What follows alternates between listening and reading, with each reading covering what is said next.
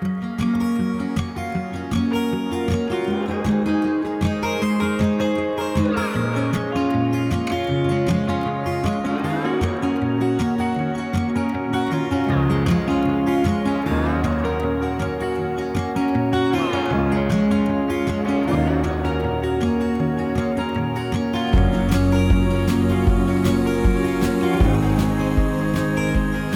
everybody, it's Ned Buskirk. Welcome back. So, I've been thinking a bit lately about this idea that I kind of learned maybe early in all this work with You're Going to Die. I'm sure it came up before that. I mean, it's been a concept for thousands of years. This age-old idea that you can die before you die. I think Eckhart Tolle said this. He said, "Death is a stripping away of all that is not you. The secret of life is to die before you die and find that there is no death." It has roots in Islam and Sufism and other religions. And I think when I first heard it, I was excited by it, or that's cool, you know, like when you first find out about Buddhism. And then years later, I think I came into conflict with it. It's like, what does that even mean? I mean, how do you die before you die? Even when you talk about like the ego stuff, it's like, how do you get there? What do you mean? And I'm sure if I just had time to go meditate in the mountains with a guru, I would go through the days and days and days and days to get to knowing that concept somehow, or being it. I don't know.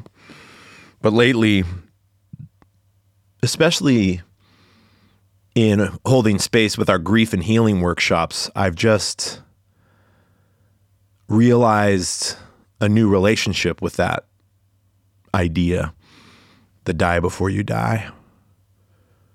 I've been feeling very present to the process of grief in these spaces more than usual and more than ever.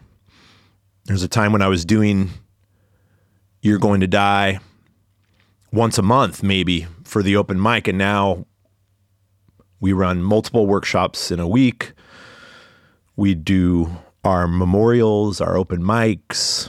The month is full. The podcast. I mean, there's a lot of work and space holding happening. And the grief and healing workshops have been particularly wonderful thing to get out of this crazy time, this wild year. But just being with those participants and the grief that gets expressed there and witnessed. And it dawned on me recently that die before you die means to grieve fully. Thinking about how when my mom died, I was pulled into that portal of loss by the death of someone that was as much a part of me being alive as I was. More than anybody. And if you've suffered that kind of loss, then you know what it feels like to be pulled into that portal, that wormhole of death, that portal of death that our loved ones will all inevitably go, including us. But to lose my mom at the early age of 26 and feel that and be changed by it forever, almost like I'm always partly there. I'm always partly where she went. Forever, until I follow her more completely, like we all will.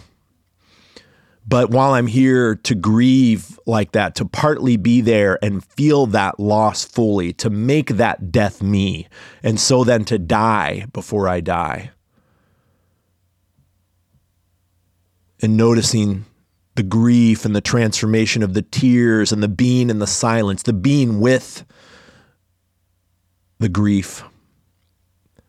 It's not a fixing. It's not a get it through you so you don't have to deal with it anymore. It's really like, what is it now? Make it you. And getting to share that with community has been really, I would say life-changing this year. I think I can say that. Or death-changing, maybe. And these podcast conversations too feel that way. I mean, I know, it's wild to have these conversations and cry and wonder what it's like for the listener. But that it's a place to really be with these parts of who we are. And I love it. I mean, it's such a seductive place to be in this raw, vulnerable, mortal, like fully mortal, maybe more mortal than usual, more mortal than usual. And just listening and again, during a time like this, really knowing that just right here is the only place I need to be, and getting that out of this too. But having it connect to my precious, fragile, fleeting being. And talking with the guest for this episode is no exception to that experience. Lady Bird Morgan. It's funny, we've been connected, like most of the guests, actually. It feels like this is a common introduction, but we've been connected for years. And that's mainly due to Sandy Fish, who deserves acknowledgement for sure, and likely will end up being on this podcast. But Sandy Fish works with the Humane Prison Hospice Project. And she came to one of our open mics years ago, and she reached out and asked if I wanted to talk with her about the program out at San Quentin, the Brothers Keepers program. It's a program where the men at San Quentin get trained. I don't even know if that's the right word, but it is like that. It is like a training, in my understanding, for these men to hold space with other men in San Quentin, and especially around the hard parts of suicide ideation and being able to have someone to go to that you can trust, that's on the level with you, who can really listen and hold where you're at fully so that you feel safe and can express yourself completely and work with these hard parts that many people feel, but that some of the men in San Quentin wrestle with and are confronted by. And so Sandy asked me to come in and do a talk, like be with the Brothers Keepers in San Quentin. And I remember being like, yeah, I mean, I don't know what that looks like at all, but there's no like not saying yes to this. It's definitely a yes, and not knowing what's next. A lot of You're Going to Die feels that way. It's like, yeah, that's definitely next, but I don't know what's after that. So I said yes. And as we got closer to the date for me coming in, I realized that I didn't have anything to say to these guys, and I needed to come in and just listen. And so that was a really significant event that stands out amidst all the events I've done over these 10 years plus. And that's a part of, or gave birth to, our Alive Inside prison program. But all that is to say, Lady Bird is the co-founder and former executive director of the Humane Prison Hospice Project. And their mission is to implement end-of-life care in prisons by supporting and training prisoners to be caregivers. And that connects the Brothers Keepers. And so Lady Bird and I have been on emails and connected through events. And another connection with Lady Bird is her work with mental health. If you listen to the BJ Miller episode, which I highly recommend, you'll hear more about that there. But that's another connection, and it felt worth having her on the podcast for those reasons, like just alone. And then we talked and was like, oh, this is so good to talk to you finally. It's so nice to just be in conversation with someone who cares about this end of life work, but tenderly and humbly, with such a extraordinary story that leads to it and through it. Really happy to share this episode with you. Lady Bird has worked as a registered nurse, clinical social worker, healer, and educator for over 20 years. As I mentioned, she is the co-founder of the Humane Prison Hospice Project and has worked with many other organizations, including the Zen Hospice Project, Doctors Without Borders, and is now currently, again, as I mentioned, collaborating with Mental Health, but also Commonweal and UCSF Mary Center's Last Acts of Kindness program. She holds space for families and caregivers, medical practitioners, as well as directors of programs and institutions around the world to find their clearest voice as they step across significant thresholds in aging, life, and death. Without further ado, let's just listen to the episode. There's so much I could say, right? There's always so much I can say, but let's just let the conversation speak for itself. Here's Lady Bird Morgan.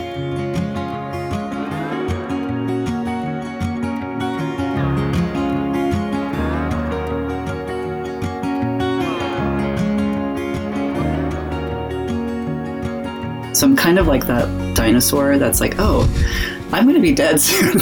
My life, the way that I experience the world is not going to continue. I'm going to continue to appreciate trees and moving slower, but not everybody else is. And I think for a while I was really struggling with that. I was trying to fight against the evolution of things speeding up.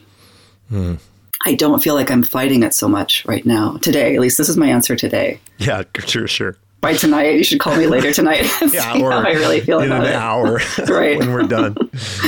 Yeah, I really feel all that. I really relate to that. I also really love the touchstone of the dinosaur. It's just been this animal specifically in the You're Going to Die decade I've been doing this, that it's that, wait a second, dinosaurs, what happened to dinosaurs, how dinosaurs experience time, that they're completely gone, and that there's something wise or timeless about that. That in a similar way, death offers me that kind of like, oh, just wait, that kind of clears things out a little bit and gives you the perspective you need. I like that. That it's actually okay that you'll be completely gone. Yes, totally. It's totally okay. Like, my experience will happen, and it's okay. And it's, I actually had this great conversation with an old friend, Elizabeth Johnson, who created the Peaceful Presence Project, which is an end-of-life awareness program out of Oregon, where they do doula support work and advanced care planning and education to the community. And she was just sharing her experience around, we were comparing notes around how so many people are to seem to be talking about death and dying all of a sudden. And there were all these programs popping up, and what does that really feel like and mean? And she said, I just had to decide, like, okay, they're doing it that way. This is what feels right to me. And I can continue to do what feels right to me in this moment, even though it feels overwhelming around me. And I really appreciated how she spoke that, because I think sometimes you tend to want to just throw everything out. Yeah. I doing what I've been doing, I really appreciate that. And I would wager to guess that you've been doing this work far longer based on what I know, even just from your bio information. But like, there's a way you've been in the death and dying conversation for far longer than this kind of death positive movement and what we've seen emerge in the last 5 or 10 years around accessibility to the death and dying conversation. Yeah, I guess I have a question for you. Do you feel like anybody is actually not in that conversation? First of all, great. Yeah, anytime you have a question, ask me. This is the kind of conversation I want to have with you. And I really like that question. I have to be careful when I think about that. I think there's ways that You're Going to Die came into being because I didn't think anybody was. I certainly wasn't getting enough of the space to talk about my mom's death and my mother-in-law's death, and so my death. And so I feel like You're Going to Die came into being because I was needing that years after kind of the last time I held space with community, other than maybe a bereavement group. The last time I'd held space with community around death and dying and those losses was with the funeral or my mother-in-law's memorial. So I think You're Going to Die came from thinking nobody was, but I think also what You're Going to Die's growth since then has proven is that people are and need to and want to. Mm-hmm. And I think you would probably agree with your own experience that for sure some people aren't. Some people are definitely turning that part of being alive off, that numbing out from that eventuality, not sourcing it for a deeper, richer life, or even trying to be present to it. And maybe there's a way that it's a part of them, like no matter what, it's there, it's a truth. So in that way, yeah, everybody, I guess, is somehow in the conversation, even if it's denial. Right. I think that's maybe what I'm getting at. Because I've been thinking more about, like, what does conversation mean? And there's this assumption that it's with words, that you have to express it to another person for them to hear it, for you to be in a conversation because you're in. So it's a whatever community effort, or it requires someone to receive. But it could be something. It could be nature. It could be spirit. And I've been thinking about it more. Like, I have a nephew who, struggles with communication, and until we can figure out a way to communicate with him, it seems like he's not in the conversation, but he is in the conversation. Mm-hmm. He's just in a different conversation. And I'm trying to expand my understanding of what does it mean to invite someone into a conversation that you think is important. And this death and dying movement, it's like I'm on that threshold of, like, I think this is a beautiful conversation, but what does that mean?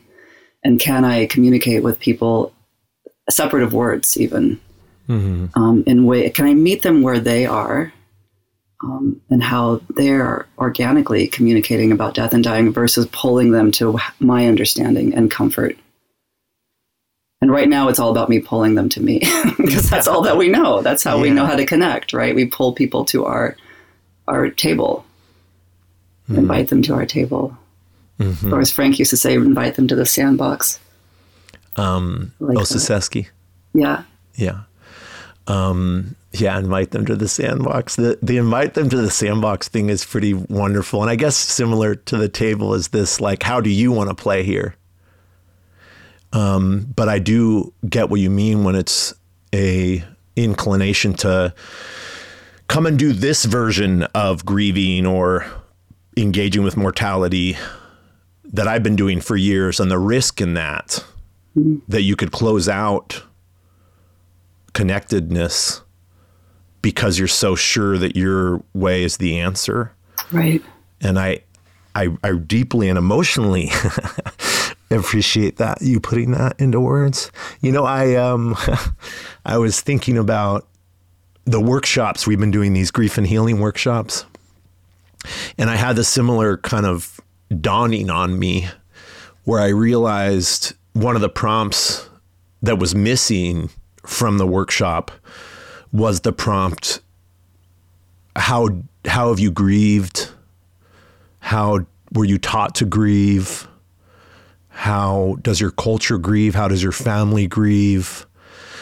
And that prompt, first of all, let me make room for the likelihood that people are doing grieving, that they're not coming to You're Going to Die just because they can't find it anywhere, so they came to our nonprofit to get it. In fact, they probably know it, and that's why they recognize the place where they could get more of it. But the prompt was even valuable because some people responded to the prompt with, well, I grew up like with the grin and bear it, and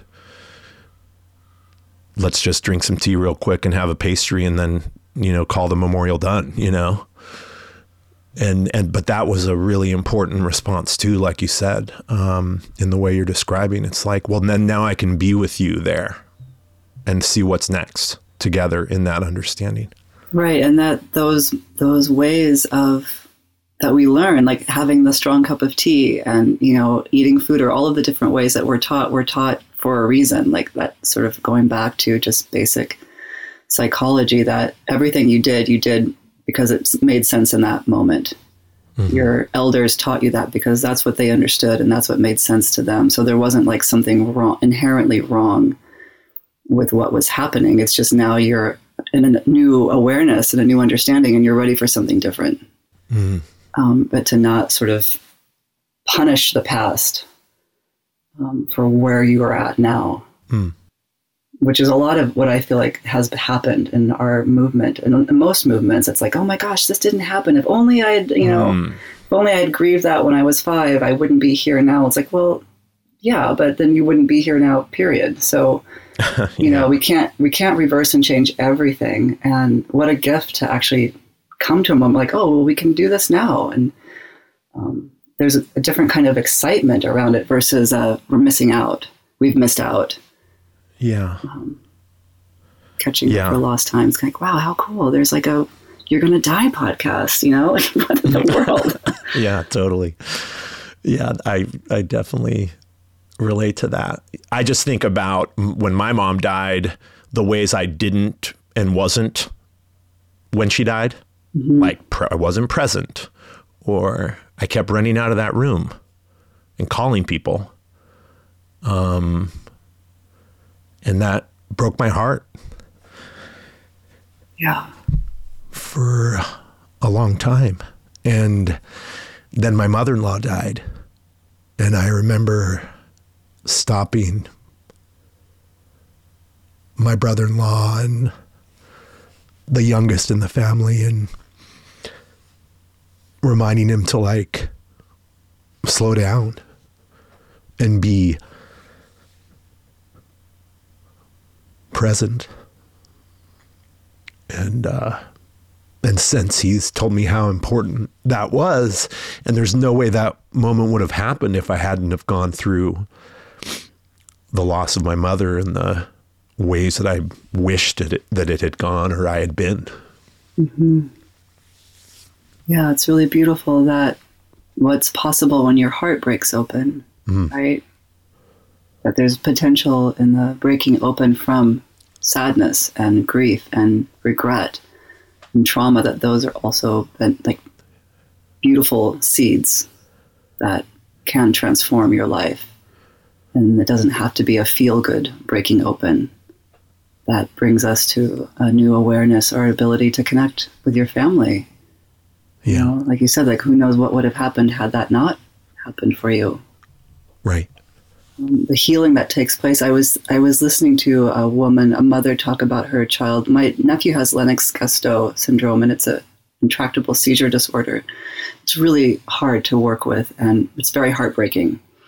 And I was listening to a mother speak about her journey with her daughter and how what she came to realize was so much of what she was advocating for her daughter, she realized was going to help future children. Her heart was breaking open. She was putting this effort into, sort of like the planting of a tree, really realizing that her daughter was a tree, that it wasn't going to be that she was going to necessarily experience all of the beauty and the realizations, but that now you've shared with your family and that ripple effect. And it's the ripple effect that for me, it's the ripple effect that draws me into this work, that keeps me alive in it. It's not so much that this individual person needs to have a perfect death, or, this prison has the perfect hospice program. It's that when anyone has access to being aware of where their heart is breaking open and where that can guide them, then it just ripples out. And the impact is just exponential. Yeah. Yeah. I was talking to Stephen Jenkinson for another episode, and there was that idea, even for someone dealing with cancer or being on their deathbed, that there's some kind of act in that's an act for the lineage, for the long conversation of the human race, or even, like you say, the spirit, the soul, whatever the words are, but that there's an opportunity in a moment like that, maybe to be giving to something greater, even if it's like your presence of being in that death, but also the ways we learn from going through it and give to maybe our friends and family, and that ancestral kind of connectedness, that those are gifts that go forward into other lives and deaths. I was thinking specifically for you, how long you've been working on the Humane Prison Hospice Project. Mm-hmm. It's funny we're talking about this because I feel like it's been a decade. It's been a decade for Sandy Fish, my colleague. She's been, over a decade for her. Right. Absolutely. I only got involved around 2015. So I'm still a newbie to the field of prison hospice work. But yeah, it's a long trajectory. And again, going back to that, what I was saying about the different perspectives on what you see as important, Sandy was compelled because of not wanting to see suffering in prison and having people die alone and die in a suffering place. And what compelled me was more of the impact of people being able to support that person and how that impacted the whole world. Of course, Sandy had that perspective as well, but we came at it from different angles. But I've been involved in it actively since 2015. And the prison work, something that I relate to with our own prison program, but it's so new compared to how much time Sandy and you have put into the Humane Prison Hospice Project. But it's that like trusting that time works differently, that your commitment to these things that you just articulated, it's the long haul, and that there is no fruition in your lifetime of that work. Even if your wildest dreams come true around implementing that hospice program into multiple prisons, that work shouldn't stop there. Right. It is the what's next, and that's something you're handing on in your life to other generations. And right. And it's the ability of the next generations to connect to it. We work with Edgar Behrens, who's on our board, and he directed and created Prison Terminal, beautiful documentary about a prison hospice program. And when the person who spearheaded that prison hospice program left, the program collapsed because that energy wasn't there. But it existed. It happened just like dinosaurs, right? Like the hospice program was there. People were impacted. It mattered. Yes. So it's not that it doesn't matter if it doesn't stay forever. It's not that you have to discount love because you fall out of love. And that sort of both and. I struggle with it. It's not like I have this down by any means. So please don't misunderstand me by saying that I'm somehow, oh yes, I have this. Yes. It's my biggest struggle. It's my biggest struggle, but it's also the part that keeps me inspired, which is, like what if we did consider ourselves to be like trees, where it's not just about our lifetime of what we experience in this moment, but it's about the future and the past. And that's not a lot of how we're oriented. We're really oriented towards immediate gratification, making sure your life matters, getting what you want, even in our death, making sure you get the death you want. It's now become this sort of capitalist model of death and dying, which I really am not very excited about.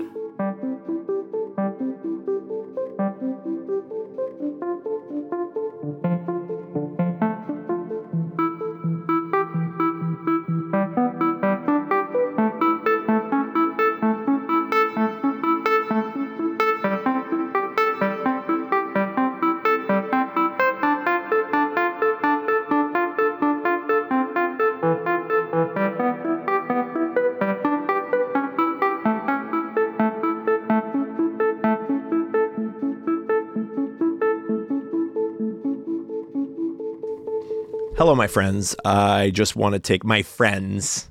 Hello, my friends. All right, let's not get carried away, Ned. I'm not sure I'm your friend. Okay. Hello, person that's still listening. Hope you're enjoying the episode.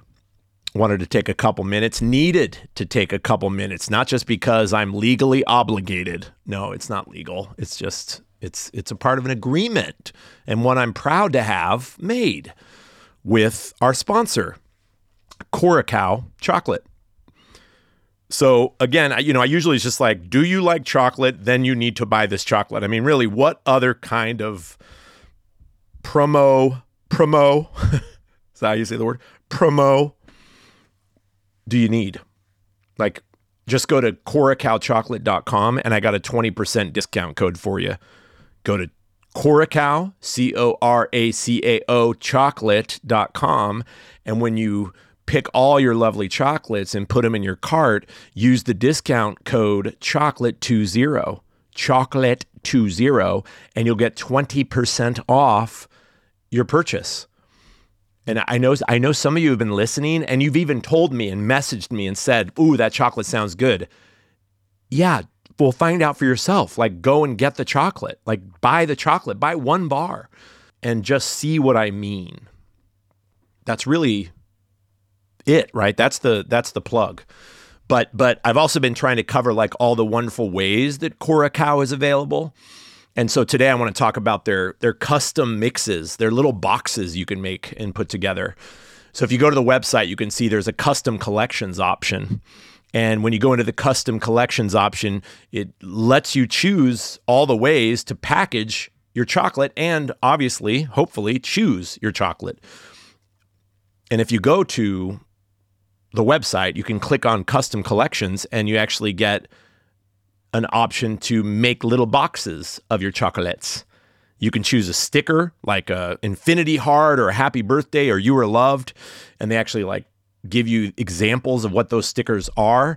And then you can get like a hand-tied bow. They actually ask you specifically, do you want a hand-tied bow? Who doesn't want a hand-tied bow?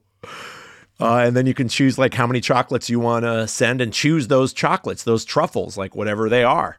And all the chocolates, whether you get an 8-piece, 16-piece, 20-piece, all the chocolates are dairy-free, gluten-free, soy-free, low glycemic, vegan, and paleo-friendly. So it's just wonderfully yummy, sweet, addictive. I mean, we're not going to stop. We got to acknowledge it, right? I mean, it's part of why it's great. Like, what's not great that's not addictive? I don't know. I don't know what it is. I don't want to go into that particular conversation. What I want you to know is this is good chocolate. So you should check out the website, take some pics from your yummy options, put a box together for yourself, send it off to someone as a gift, let them know you love them. What better way to do it than with a sweet treat that supports a good chocolate company doing good chocolate work in the world, who also supports a good podcast that you listen to. So again, go to CuracaoChocolate.com, check out all their wonderful options, put everything in your cart, and then use our discount code chocolate20 and find out for yourself how great a decision you made starting with this podcast and ending with that chocolate in your face.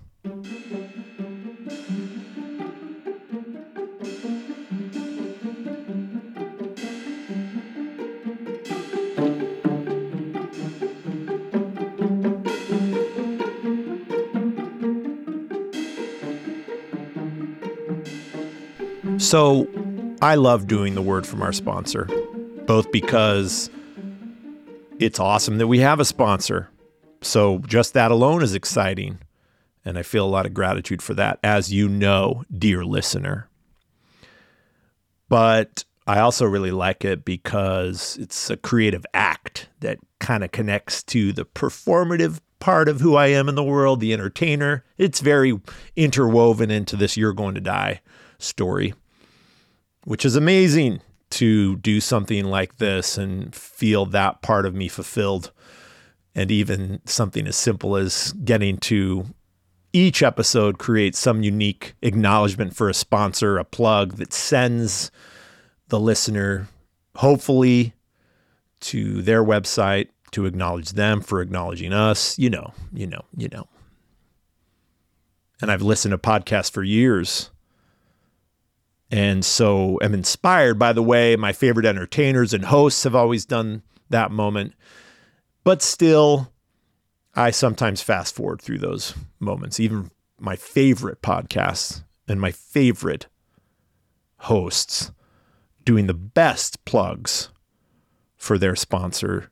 Sometimes you're just wanting more of what the heart of the podcast is about, even if it's only 2 minutes. So it feels kind of nice right after our word from our sponsor to give you something a little like more to drop back into. And so we've gotten in the habit of finding these moments from people's lives to share with you. And I asked Ladybird if she would record a little pocket of peace out of her life to let you experience And if you can, I encourage you to use this after my jarring and exciting sponsor plug. Now that you've already gone to that website and bought your chocolate, you can just close your eyes and know it's in the mail and it's on its way, and you can just settle into this now before we get back into Lady Bird and my conversation.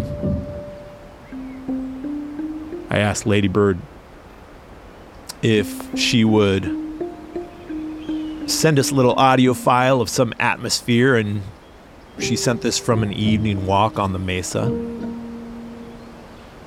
You might hear the sounds of birds and wind through a eucalyptus grove. One of Lady Bird's favorite sounds. And so then get back into the richness of what this particular episode has to offer through especially our guests' experience of life.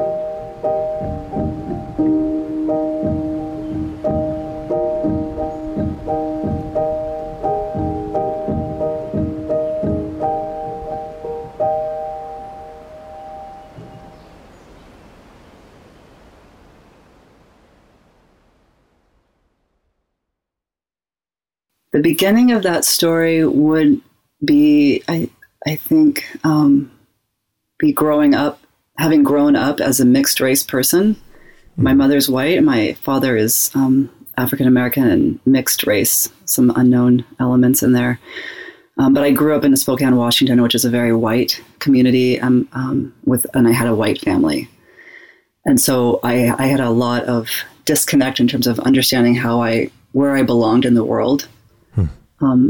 How to be seen or not seen and what it meant. And so as soon as I graduated from high school, I left Spokane and went to Sierra Leone. It was 1990. And I was in a program. It was completely unorganized. It was just a ridiculous program. And I ended up finding a place to live, getting a job in a rural health clinic, just as the war was starting with Liberia. Wow! Wait a second. Wait, Lady Bird. Oh my! That you literally jumped from Spokane and that context. How in the hell did you make that leap? Like, what did you connect to? What did you know? I didn't know anything. There? I didn't know anything was waiting. What happened? Well, how did someone come up and? Go ahead. Sorry. Yeah. Well, no. So what happened was I was like many teenagers. I was the one that had the hard experience in high school. I hated it. I hated my life. All I could do was I could barely graduate. Like I just was taking like 4 classes. I wasn't at the top of any of those classes. And during the beginning of my senior year, my father, who I wasn't particularly close to, but I had a relationship with him. He was stationed in Germany he was in the military.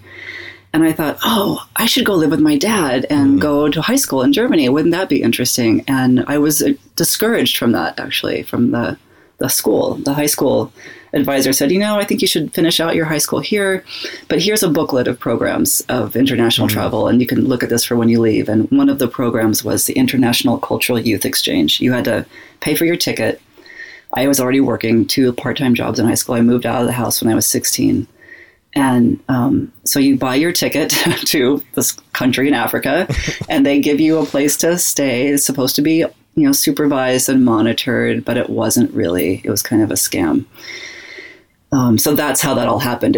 I didn't have anybody looking into it for me. I didn't have a parent saying, let's check into this and see if this is a good program or not a good program. I just chose it.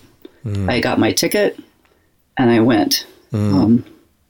And it changed my life. But one of the pieces that I came back from, in addition to like experiencing a civil war and living completely rural and isolated and realizing that nobody actually gives a hoot what's happening in Sierra Leone. Like nobody knew there was a war happening. Mm-mm. We had faxes then. We didn't have any kind of other communication. Mm-hmm. I got to work in a clinic where most of the people that came in would die.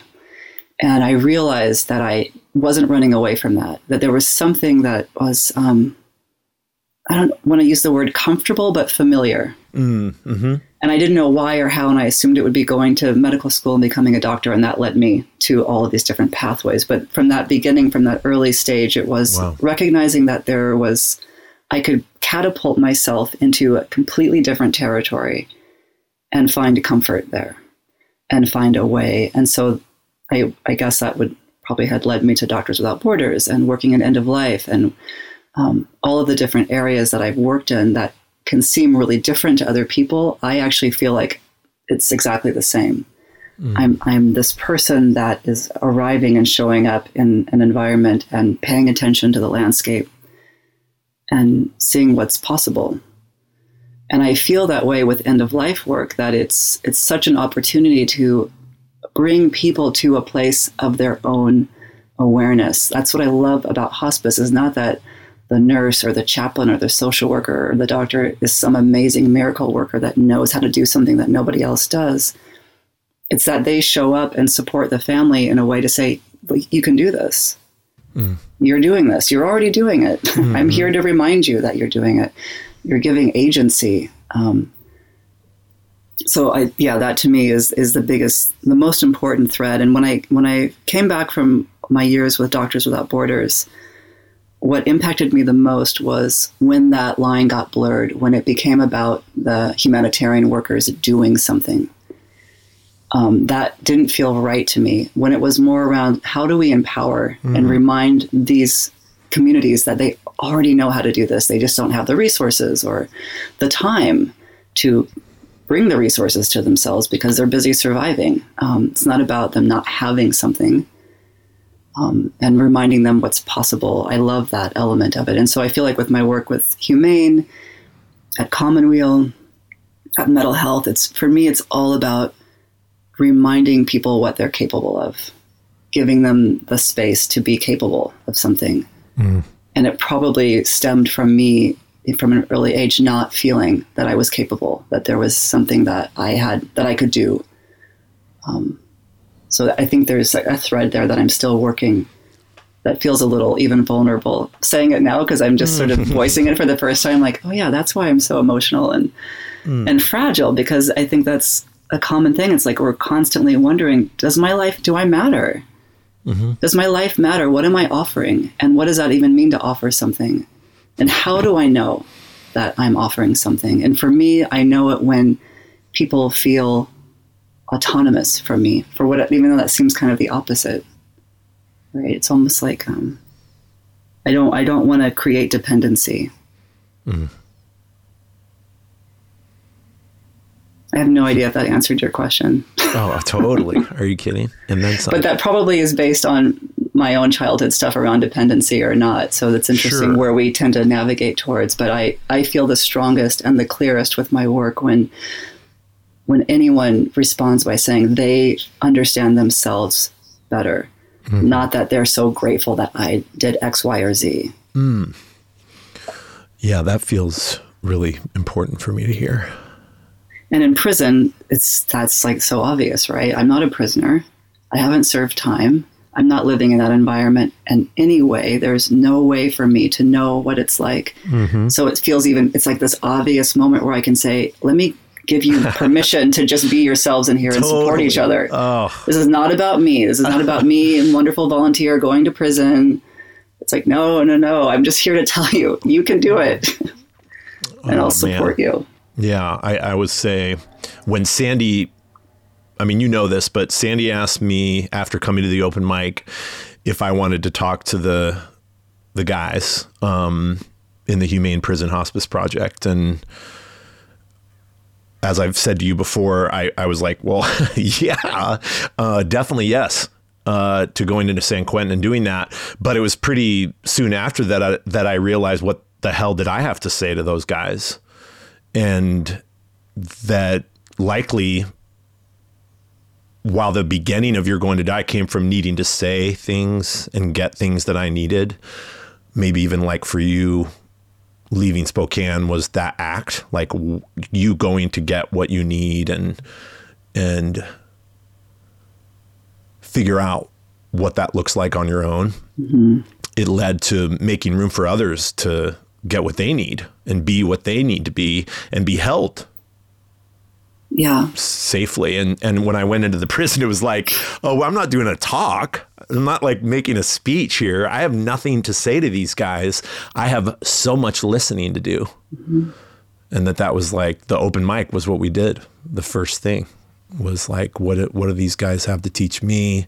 Mm-hmm. What is their knowing and how can they hold each other? And they're being vulnerable with each other. Because I'm going to go. After 3 hours, I'm going to leave. Right. And you did have something to offer, right? And I think that's the piece. That's been the edge for me. And it still is this edge of how can I possibly have something to offer? You know, like this person, they're so amazing. They're doing everything. And it's back to that both and. Yes, they are very capable. They are a whole human being. And so am I. Yeah. And so there is a synergy that's happening. It is important that a conversation is happening. It is important that you exist and that you created your program and that you came into San Quentin, right? Like that having I had a great conversation on the New School Talk with Pat McCabe, Susan Balbus, and through Commonweal. And Pat was speaking about this power over dynamic that we've been so enamored with, that everything is about power over or under. So we're either giving power to or taking it, right? Like, so even saying like, oh, what could I possibly offer? This way that we tend to not both show up with anything being equal. It's just an interesting relationship thing that we're always working. Yeah. Yeah. I can tell I feel a lot about that. This sort of balance of that, the meeting place, the arrival, and showing up that both parties, let's say, if it was like one of the guys inside and you, that you both your survival depends on both your arrivals. Yes. Yeah. And I know that I think about that in a very different way because I have a mixed heritage, right? So I have brown skin, so I experience the world as a person of color, but I am also Irish and German. I have white ancestry. So what am I going to do? Banish all white people? Banish half of myself because I'm upset with them? Like that isn't going to work. And so on an internal level, I can't separate that.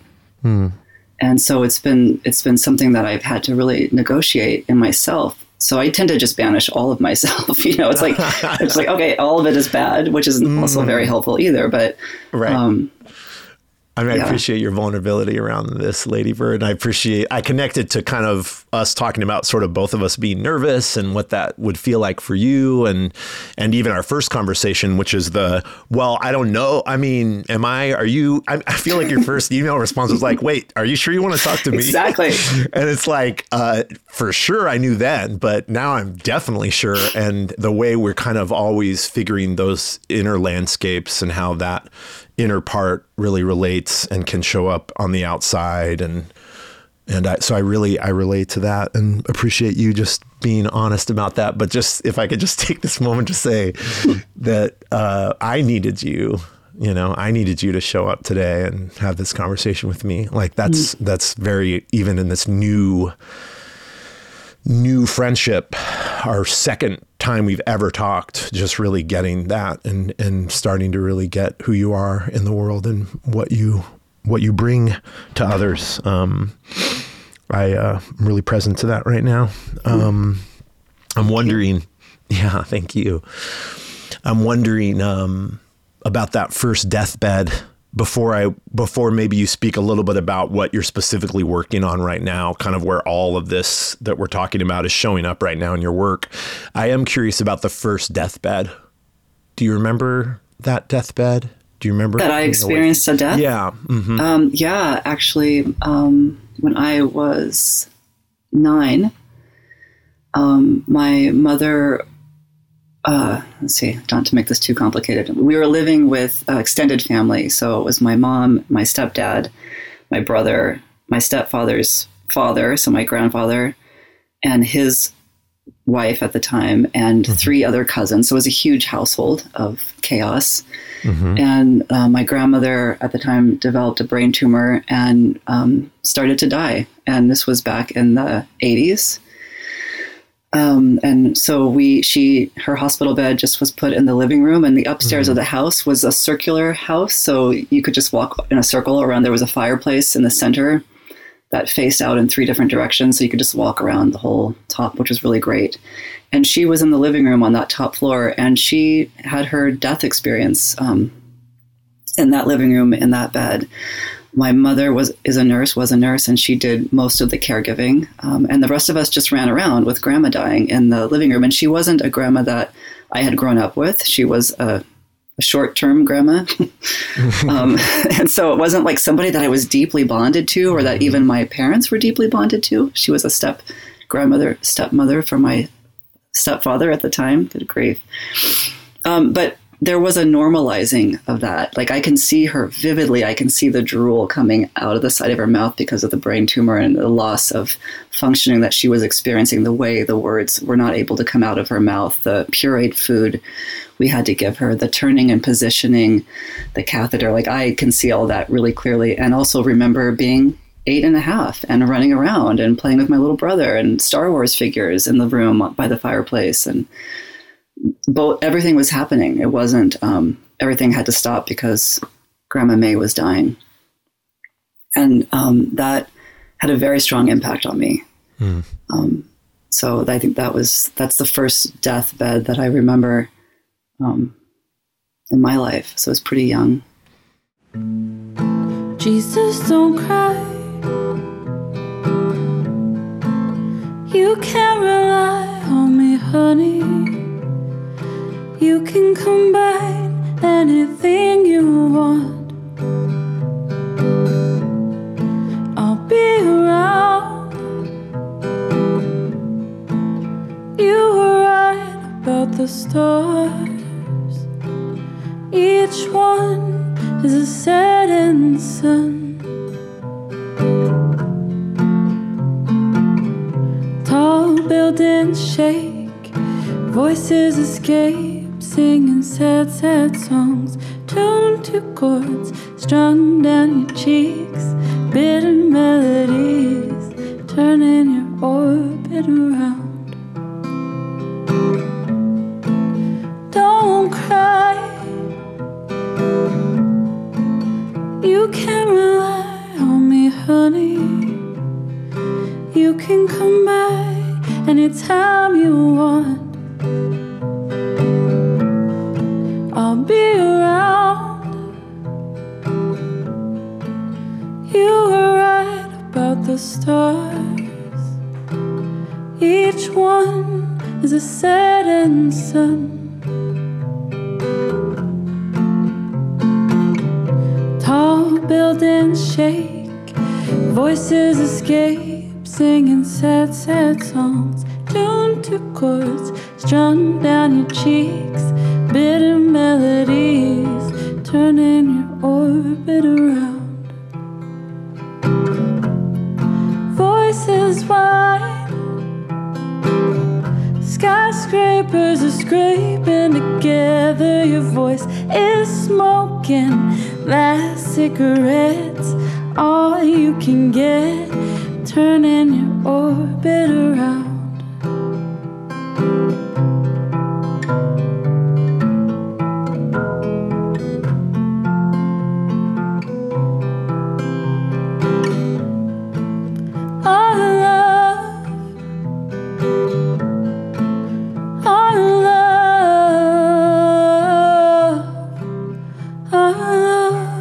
Is all we have. Our love is all of God's money. Everyone is a burning sun.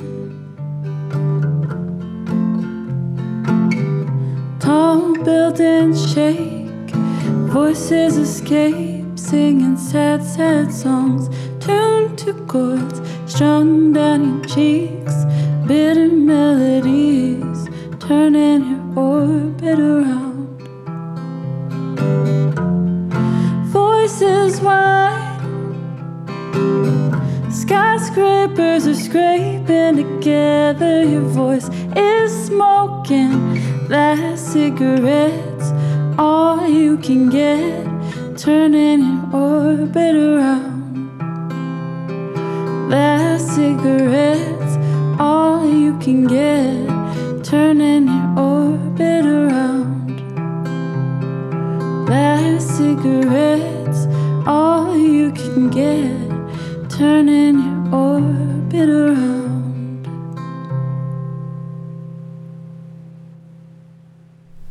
Okay, that was our friend Aviva Le Fay's cover of a Wilco song, Jesus, etc. And Aviva, just, another member of this network of musicians that I've had the pleasure of meeting because of the shows that we do. She was actually one of the musicians that helped hold space a few months ago for one of our online open mics, which happen every month, the third Thursday of every month. So just check our website, yg2d.com, to see when the next one is, because there likely is one online, and maybe will always be one online, and then eventually something in person. That'll be up there too. Did you say maybe always online? Yeah, I just kind of feel like one thing that we proved maybe during this year, especially with the cancer patient workshops, is that these online offerings maybe should have been happening before the pandemic. I wonder though, like with the cancer patient workshops, the lives of these people already, especially the immune compromised people, would have led to them being on these calls, right? They're just like, well, I can't go in. I don't want to add another trip into the hospital. And maybe the pandemic was required for another population to get what was available online. These people that we've connected to that we would have never met if we hadn't had the opportunity to gather in the online space. Mm-hmm. And I feel like I would always want to offer, even if it's every few months, a chance to connect to those people who don't live in the Bay Area. I had a question for you, Ned. Mm-hmm. I would like to use some of our time together to go deeper and get to know each other better. I would like to know from you, where and when in your life do you feel the most alive? Yeah. I would be remiss not to acknowledge the places in my life, the private places that I really let myself fully arrive. I think about being alive as an arrival, a fullness of being where you are. And I'm still the kind of person that gets very scattered and has my head one step ahead of itself into the next thing that I sort of have to get done and work on and announce and post and it's okay. I feel like a lot of You're Going to Die is born from having that inclination, but the times I feel alive are when I'm really present with my kids and mm-hmm. feeling vulnerable and paying attention with them and my wife, but also a really definitive version of that outside of the family and friends is the spaces that we facilitate. And I feel I just like have the feeling and say so a lot lately, getting to a grief and healing workshop or an open mic event where I say at the beginning, there's nowhere else I want to be. Like what other better declaration is like being alive and feeling yourself somewhere than like I don't want to be anywhere else but with you, you know, listening to you, holding space with you. And that is that thing I've said about You're Going to Die, which is like when people ask, do you think the open mic like makes people feel better about dying? And I early on, I think I learned the response or knew the answer to be, I don't know that that's true, but what I do know is that when I leave an event, and what I've heard people say is that they felt more alive than before they got there. What about you? Yeah, I think it's, you know, a lot of it is like being in redwoods or being next to the ocean, arriving in a new city and just wandering around the streets with no map or plan or recommendations, and just feeling that feeling of discovery, I think makes me feel the most alive. Eating often does, if I got ingredients at a farmer's market and I lovingly thought about what I'm going to make and the whole process of making it, and sitting down with my family and eating that thing, like that whole process of this is now going to become part of me, and I loved every part of it. You know, that's a moment where I feel really alive. And I was thinking like a lot of those moments are that presence that you're talking about is what I would expect in some ideal circumstances of a death. What I would hope for would be, if it's not going to be sudden, that there would be time to be really present in my body and feel this process happening of, you know, not that I would expect it to feel great, but just it would demand this presence that even as it's approaching death, I would think I would feel most alive in that sense of I'm in my body in this natural process that has happened billions of times, and it feels very real. You know, it's a silly way to put it, but like it can't be discredited, it can't be defined. It's just, this is happening, this is real. And that's another moment that I thought would connect the two, you know, between life and death. Yeah, I really appreciate you listing all those things as other options that I do relate to, from the city walking, like a new city, to when you're traveling, to like being in nature. And I've been kind of sick the last few days, got a little stomach bug that laid me out. And there's something I've said for a while that I think, you know, while life, I'm not sure how well I'm doing, but dying, I think I'm going to be really great at it. I think I'm going to be really good at it. And I think partly why maybe I know that or think that is because of how it feels to be sick, and that access point to disappearing and withdrawing from life, the permission you have to really be where you are. I have to say, I can't separate that from the discomfort and pain and illness experience.